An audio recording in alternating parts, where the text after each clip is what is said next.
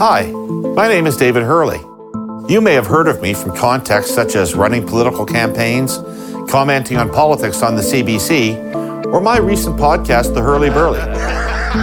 But professionally, I'm a public opinion researcher, a pollster. Part of opinion research is a thing called a focus group, a facilitated discussion. I've moderated hundreds, maybe thousands of these. They're extraordinarily valuable in understanding how people think about issues. They reveal true intensity of feeling, candidness, what words and constructs people use when talking about an issue or a politician, the strength of an argument to persuade. Marketers and political parties have used focus groups for years to shape their strategies and communications. Now Air Quotes Media is bringing them to you.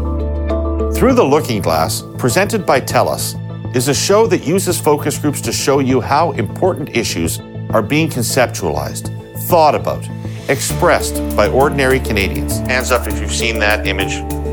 I don't think it's all hockey and Tim Hortons. We're going through genocide and we're still paying taxes. Many of us now live in silos of our own creation, silos that prevent us from hearing and understanding where people are coming from.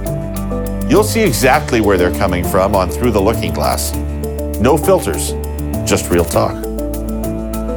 In the wake of the George Floyd murder and the Black Lives Matter protest, along with high-profile Indigenous protests here in Canada, we gathered Canadians to tell us about their experiences, their realities, and their hopes.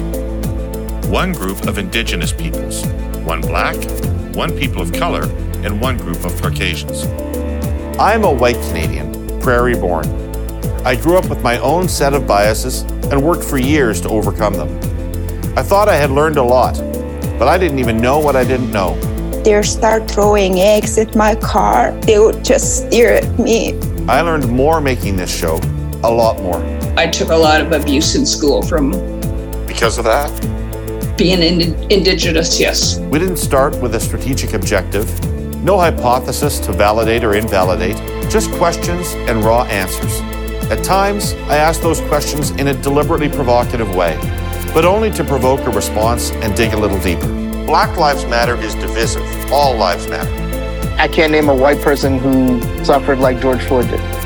If you are a Caucasian watching this, you're going to get a glimpse into a reality you do not know.